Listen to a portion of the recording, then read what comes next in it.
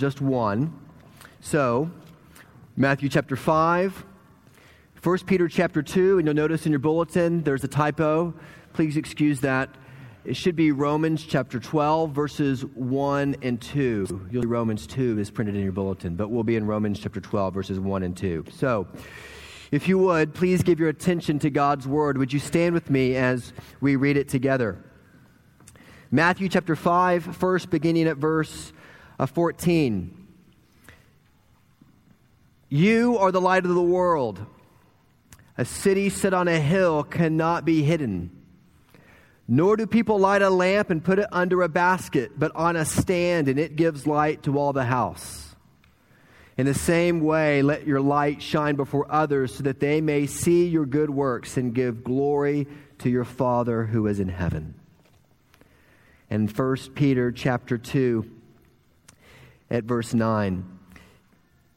But you are a chosen race, a royal priesthood, a holy nation, a people for your own possession, that you might proclaim the excellencies of him who called you out of darkness into his marvelous light. And then in Romans chapter 12, verses 1 and 2, Paul writes, I appeal to you, therefore, brothers, by the mercies of God, to present your bodies as living sacrifices, holy and acceptable to God, which is your spiritual worship. Do not be conformed to this world, but be transformed by the renewal of your mind, that by testing you may discern what is the will of God, what is good and acceptable and perfect. The grass withers and the flowers fade, but God's word stands forever. This is the word of the Lord. Thanks be to God. You may be seated, please. Would you raise your hand if you have ever sent a kid off to college, or you know somebody who has sent a child off to college? Anybody in here? I've been told that one of the hardest times in a marriage is actually the year after you send your children, your last child, off to college. And I've been told that because husbands and wives, all of a sudden, after years, 18 years, perhaps more if you had more than one child, have been pouring their life into their children. And then after the last child goes to college, they come back into this, what used to be a chaotic house full of memories and people and noises and sounds. And there they are, husband and wife, just like it all started, in the living room, on the couch, looking eye to eye together. And I've been told it's a hard year because all of a sudden, what began to be what was a beautiful community that gave literally birth to children and sent them off to college, now is back at that community once again, and they're looking each other in the eye saying, who are you? We're not the same as we once were. And quite frankly, if I can speak to you very honestly as your pastor, I feel a little bit like that's happening in our church. Like I feel a little bit like we have invested an enormous amount of energy and time and of our vision into the idea of church planting, and we did that in 2015. And then we did it again just last week. We sent Bartlesville off to we sent Three Rivers to Grand Lake, and then we just sent Bartlesville away, and those 50 folks are now planting a church in Beeville. It is a wonderful thing to plant churches. It is a wonderful vision and mission of God's church. And he grows his church throughout the region by planting gospel-centered churches like he has afforded us the amazing privilege to do. And now we are like husband and wife, just Owasso and Tulsa, just like we were in the beginning, kind of looking at each other going, I don't know if I know you. And frankly, our church has grown, and so there are a lot of new faces here, so that some of the people who began this church in 2011, that first core group, looks around church on a Sunday, and there's tons of faces they don't know.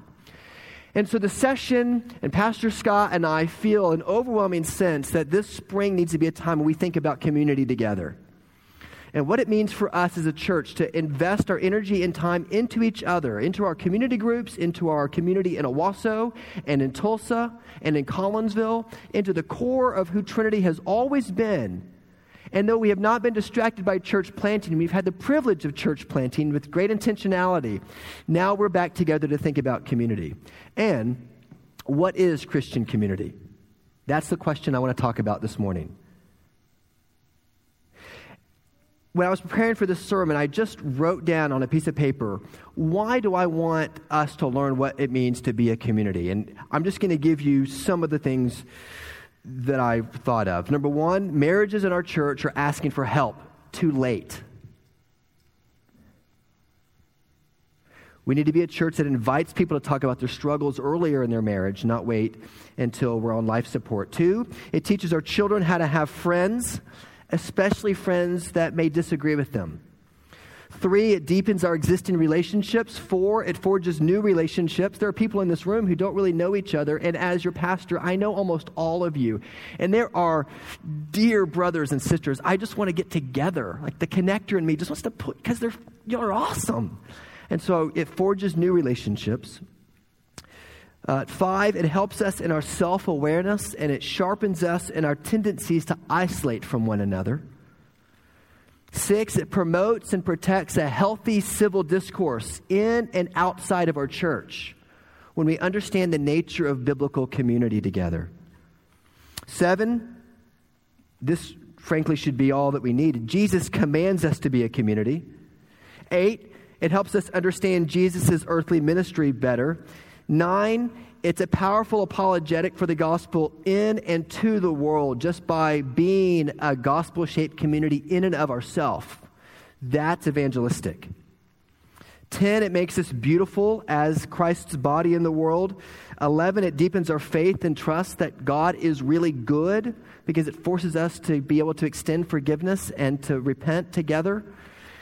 And then 12, it provides a structure for an enduring sense of accountability among members. I could go on, but I'll stop. Jesus did not only teach about community, but he formed a community himself. His disciples were not simply individual learners who needed to get together in order to learn and hear from him. But Jesus formed the disciples into a community that was to be a pilot demonstration to the world of what the kingdom of God could be like. In the relationship to one another, in the way that they related together with the rest of the world, they were the model for what transformation in the gospel looked like before the world.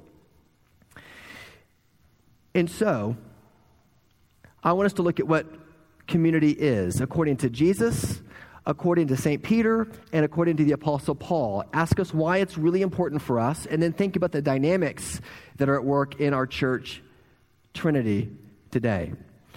So first, what is community? Your handout, by the way, looks like a Mad Libs. There's so many fill in the blanks. So grab a pencil and a pen and get ready to write. At some point, I hope you put down your pencil because you start to worship, but use your pencil to get you started. Number 1, first, Jesus. In Matthew 5, in the Sermon on the Mount, verses 14 and 16, Jesus tells us that we are a city on a hill whose behavior shines out and shows the world the glory of God. And what does it mean for Christians to be a city that the world can see on a hill or on a mountain? It's quite amazing, actually. It means that Trinity is to be an alternate community, an alternate suburb, an alternate city in the midst of our area.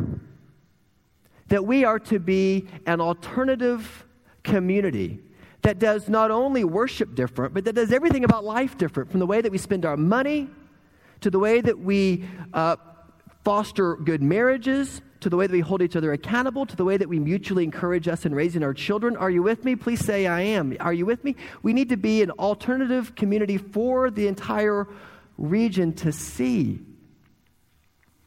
And we are to reach out into our community and bring people in so that Trinity begins to look like all of Northeast Oklahoma. It doesn't just look like the upper middle class part of Northeast Oklahoma. That we should reflect what our community is. And until we actually reflect that, you may say you believe the gospel, you may say you confess your faith, but you haven't shown it. You haven't become the gospel community that Christ calls us to be. Jesus wants us to know that from the way that we raise our kids, to the way that we do business, to our economic life, to our sexuality, to our art, to our race relations, to our respect for human life, to our conflict resolution, to the way that we share material things, everything should be a model to the world of an alternate way of doing life.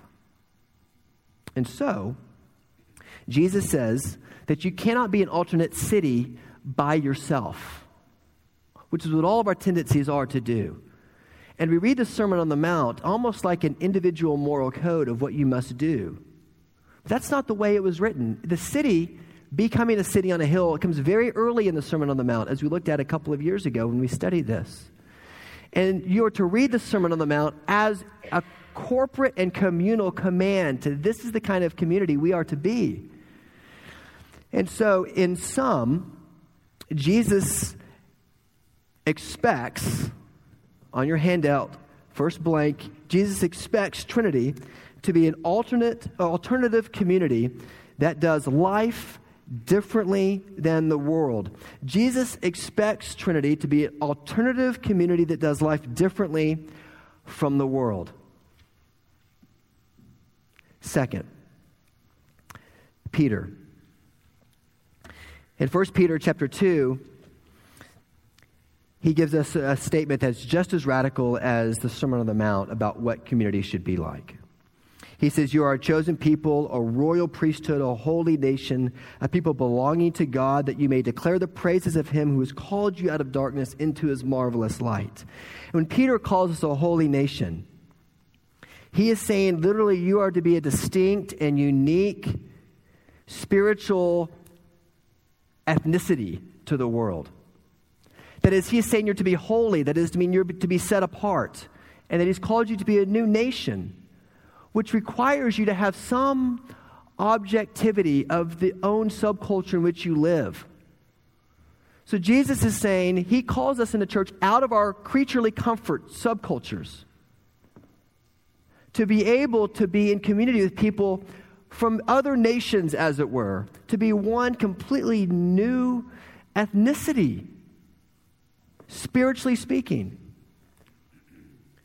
A club or an association around town that all of us are a part of in various ways have a bond that's based on one or two commonalities, but it is the church, which is to be the model for the world of what true community looks like.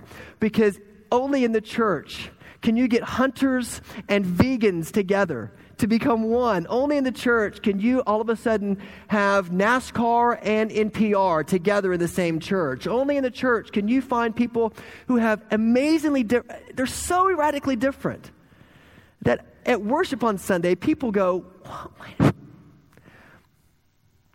there's something unique about the bond that these people have. And it's not that they're all wearing khaki or have blazers or that they all have denim and they're all wearing plaid or they all have beards or they're all tattooed up. It's that we've got all of that because the gospel is what unifies our church. And it is the glue that holds us together because our righteousness is not our own. It's not our theological righteousness. It's not our behavior or our ethic righteousness. It is the finished work of Jesus that binds us together. And you can find in the church both city boys and country boys singing together. And I long for that to be the case here. So that the community itself, in and of itself, perhaps more than anything else in our region, is the way that we lead evangelistically. I wish I had a survey of all the people who have come to Trinity who have said in one way or another to me, what they noticed about our church was that there was a real sense of community here. And I praise God for that. And that's not something to take pride in. That's something to fiercely protect. Not the idea of community itself do we try to protect, but we try to protect the gospel, which creates that kind of community. And that community becomes evangelistic. Because even yesterday, I was sitting at Wheels and Thrills roller rink with my daughter and all of her friends at a birthday party, talking to a woman who is longing to find community in town. She's been a Christian her whole life. And she's telling me she did not know I was a pastor. And I like it when people don't know I'm a pastor because they talk to me like I'm normal. And she was telling me how she wanted to find a church, and she just felt like, this church is too big, this church is too small, this church is too weird, and she just wants a place where she can be normal. And I long for this place to be kind of like Planet Fitness, like there's a no judgment zone. Like you can come. And we really do believe that grace changes everything. You cannot obey the call to be a distinct culture by yourself. And Peter tells us that Christian community, blank number 2, lifts us out of our comfort culture to make us distinct in our common union around the gospel.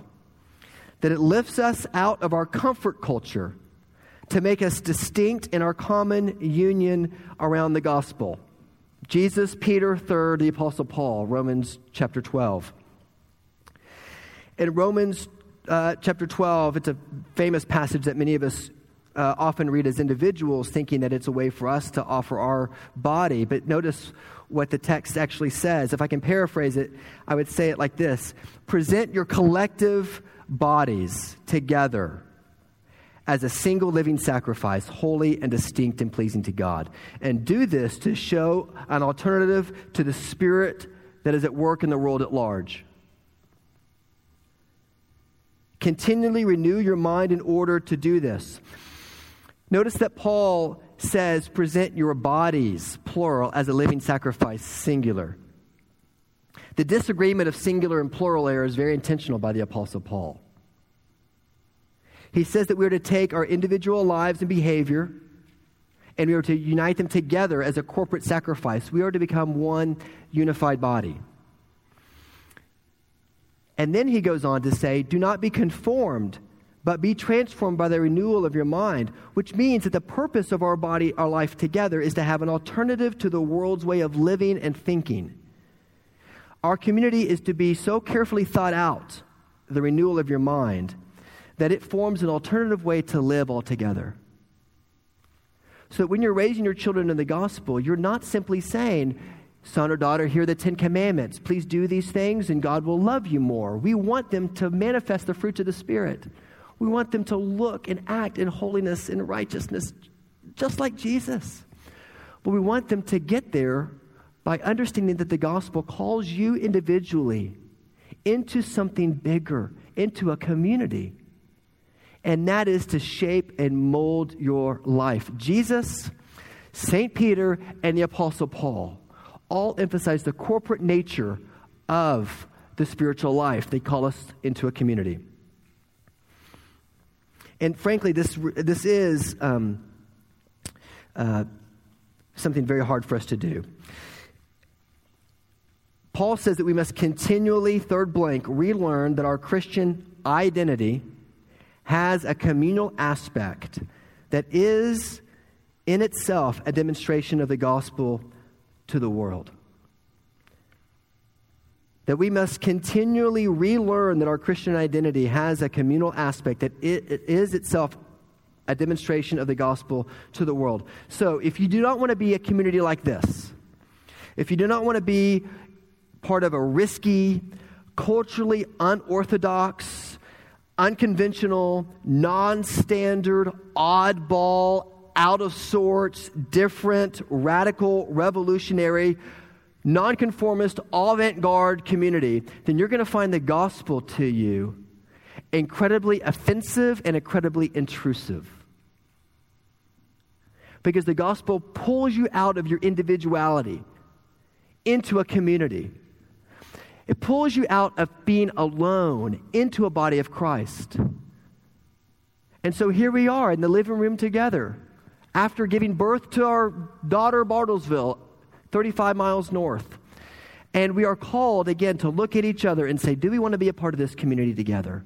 And if so, let's move forward together in deeper community. Why is this important for us? Before I go there, let me just sum it up by saying this.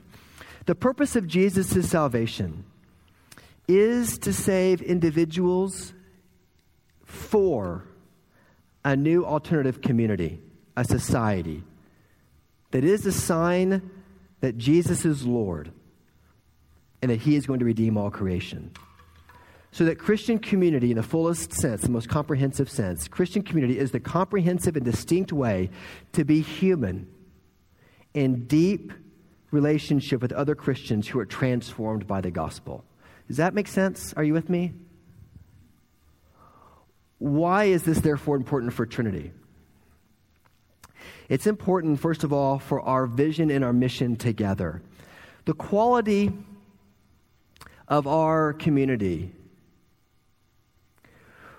really is the secret to our vision. 7 years ago, when Lauren and I moved here to plant Trinity, there were 35 of you who had already been thinking about this long before we came together.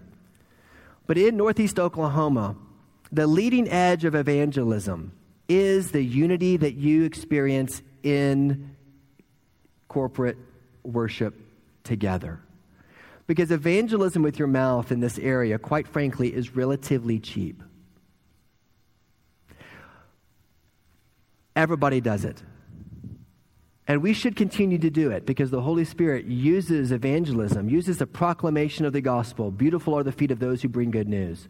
But one of the chief ways, the leading edge of evangelism in Northeast Oklahoma, is actually to be the kind of church that Jesus calls us to be, to have that kind of communal identity, to long to love one another despite all our differences together, to be a new society for the world. And that's what we are called to be. It is there, it is important for our vision and our mission. We live in a city of character, as the city says in Owasso, which is wonderful. It is a great theme for a city, by the way. I love it. It's awesome. But exceptional character in individuals does not really prove the reality of Christianity. Atheism and other religions also have the ability to produce individual heroes of unusual and ethical standards, to be people who are pretty amazing in and of themselves, very kind and generous.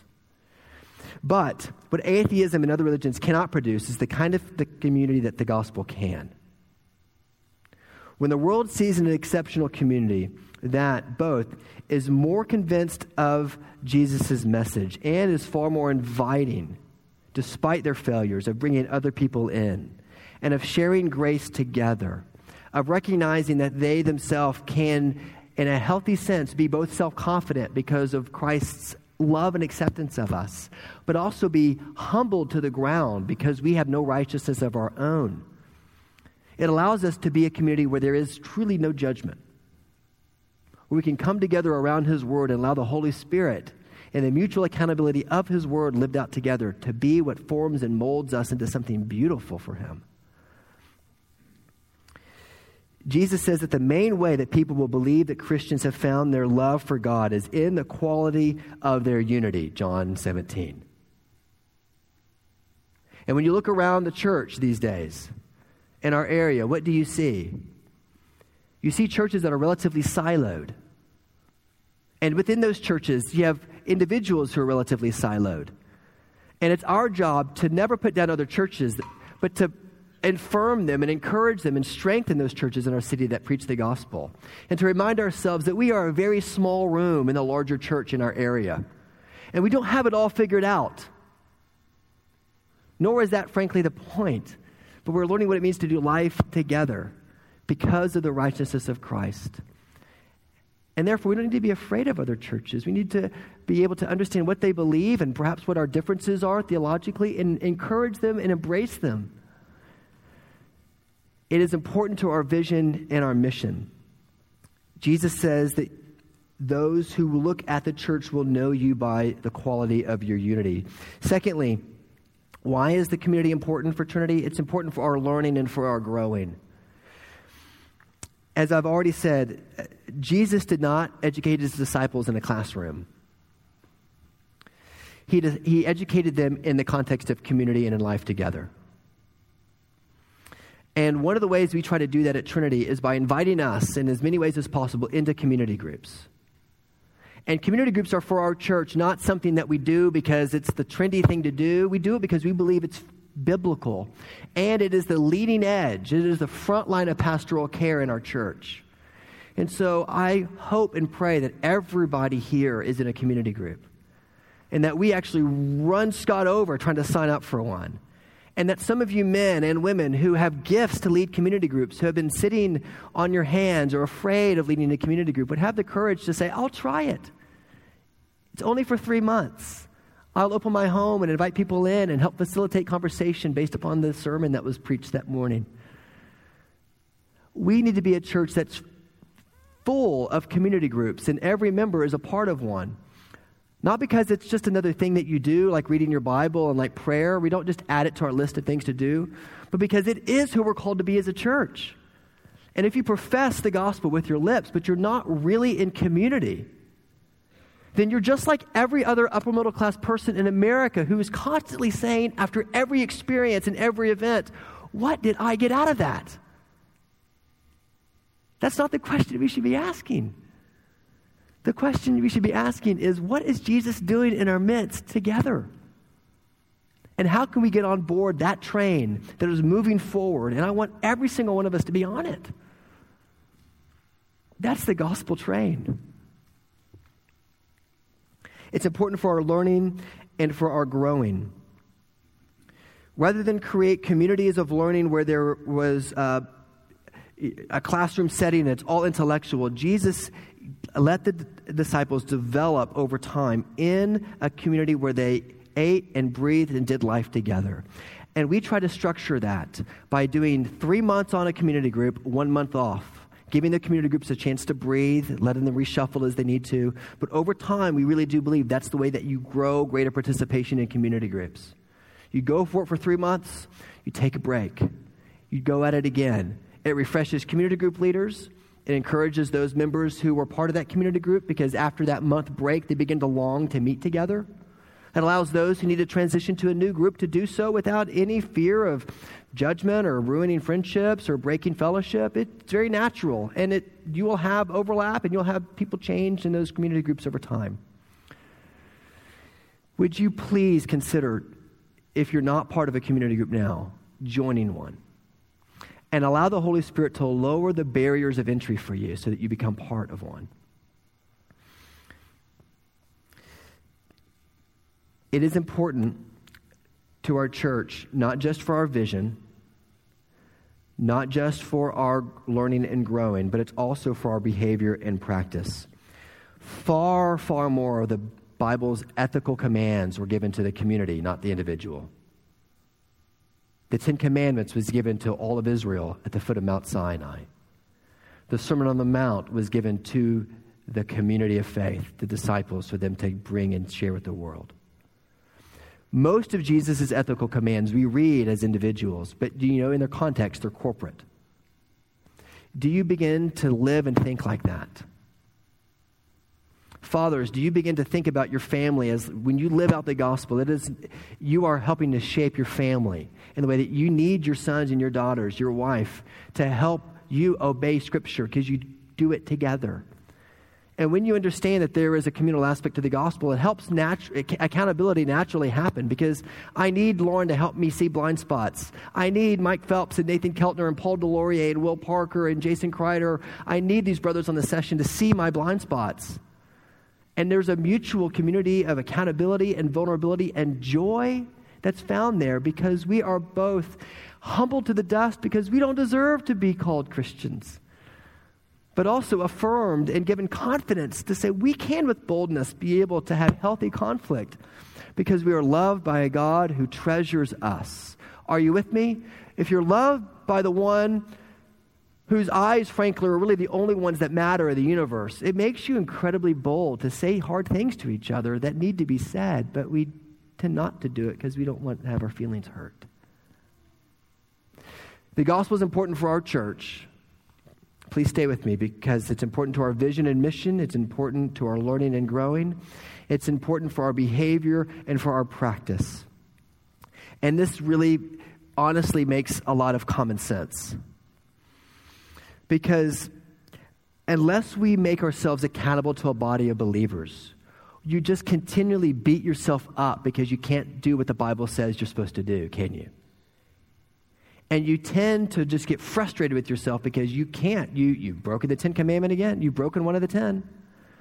But when you have a body, it creates a kind of accountability that calls you together to help you see your own blind spots and your own tendencies.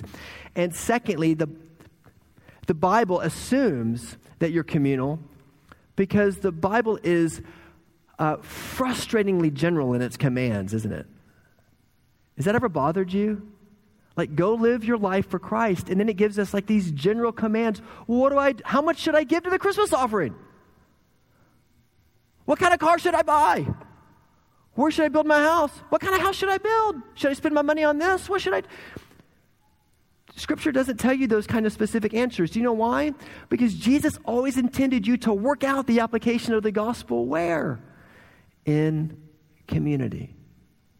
So with these general principles and commands of Scripture, you bring it to the community and you say, guys, I'm being approached by people who are offering me jobs and need to know if this is wisdom. Would you help me think about it? Or we're thinking about buying one of two houses. One is relatively large that we are attracted to because we like it. It's so big. It's wonderful. It's got a home theater in it. The other one is relatively small. It's in a different neighborhood. We can give more. What should we do? That's a beautiful thing to talk about as a community, to let people in. And frankly, that's a hard thing to do because we would rather talk about our sex life as a married couple than talk about our money. And that, too, is a huge cultural idol that we have to, over time, we can't be unrealistic, be able to develop a sense of community where nothing is off limits in the way that we are able to apply the gospel to our life. Now, I'm not saying you should talk about all the deep, dark details of your personal life. What I am saying is that the application of the gospel should be worked out together in community. And as you do that, you'll find yourself becoming more human and more fulfilled and more joyful because that is what Christ has called us to be as Christians.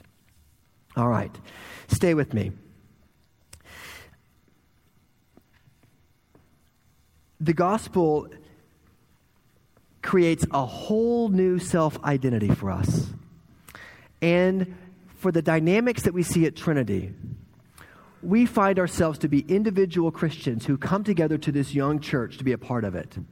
And he calls us as a church to work out those dynamics together. And we are able to do that because to the degree that we are functionally still earning our worth through our performance, to the degree that we still rate ourselves based upon our self-righteousness, that is the degree to which I will be either operating out of a superiority complex toward others or an inferiority complex. That is, if I continue to obey the law that I've set up for myself, that makes me a good Christian. When I do that well, I have a sense of superiority over other people who may not know what I know, who may not be as moral as I am. Or when we fail that test, we have a sense of disdain or inferiority about ourselves. And we feel like we're just not that good. But the gospel blows that dynamic out of the park. So it says, get rid of your legalism. And don't go toward license either, but be centered on the gospel. That says your identity makes you both incredibly self-confident because your Savior, the only eyes of the universe that counts, loves you and sings over you and treasures you. And at the same time, you can be incredibly humble and teachable because you did nothing to earn your salvation. That's the gospel dynamic at our church that brings us together. A boldness and a humility together. And they kiss whenever you get the gospel. The gospel creates a whole new radical sense of bold humility for us. Jonathan Edwards says that until we have experienced grace, everything that we do is out of self-love. We don't work for the sake of others. We work for the sake of ourself, what we get out of it. We're doing it all to bolster our own self-image, to derive from us, for us, from other people. So that all of our relationships are about me. How can I use this person so that I can get out of it? How can I use this person so that I can get a step up? But the gospel calls us to serve others for others' sake. To say that I'm not serving you so that what I can get out of it, I'm serving you for your sake and for the glory of the church's sake. And I can do that because the love of Christ so overwhelms me that my self-confidence or identity doesn't go down. It just gets applied. And the fundamental challenge for us is to understand how we can be this kind of dynamic, gospel-centered community that becomes an alternative to the way that Owasso and Tulsa operates in the world. That is the leading edge of our evangelism, of our vision, of our learning, of our ethics. Jesus taught us to do that. Peter taught us to do that. Paul taught us to do that. And so, here we are, in the living room together after seeing our child, Hope Bartlesville, leave the house, looking again at each other eye to eye, and asking ourselves really honest questions. Do we want to be a church like that? Radically, culturally unorthodox? Risky? Do we want the gospel to be centered in our life? Because in some, Jesus expects Trinity to be an alternative community that does life differently than the world. In some, Christian community lifts us out of our comfort culture to make us distinct in our common union around the gospel. In conclusion, we must continue to relearn that our Christian identity has a communal aspect that is a demonstration of the gospel to the world in itself, because Christian community is the comprehensive and distinct way to be human in deep relationship with other Christians who are transformed by the gospel.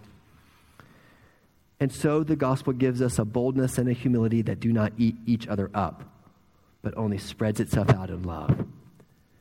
And we can do this because we are covered not with our own righteousness, but we are covered with the righteousness of Christ, who wasn't brought in, but who was pushed outside of the gate, who was the one who was isolated, abandoned at the cross, so that we who are abandoned and isolated in all of our comfort comfort seeking, might be brought into the gospel of grace, so that we might be able to say, Christ was sent outside the gate so that we can be brought in, so that we can come together and we can be a witness to the world. Does that sound good to you? I long to be a church like that. And I hope you do too. Let's pray together.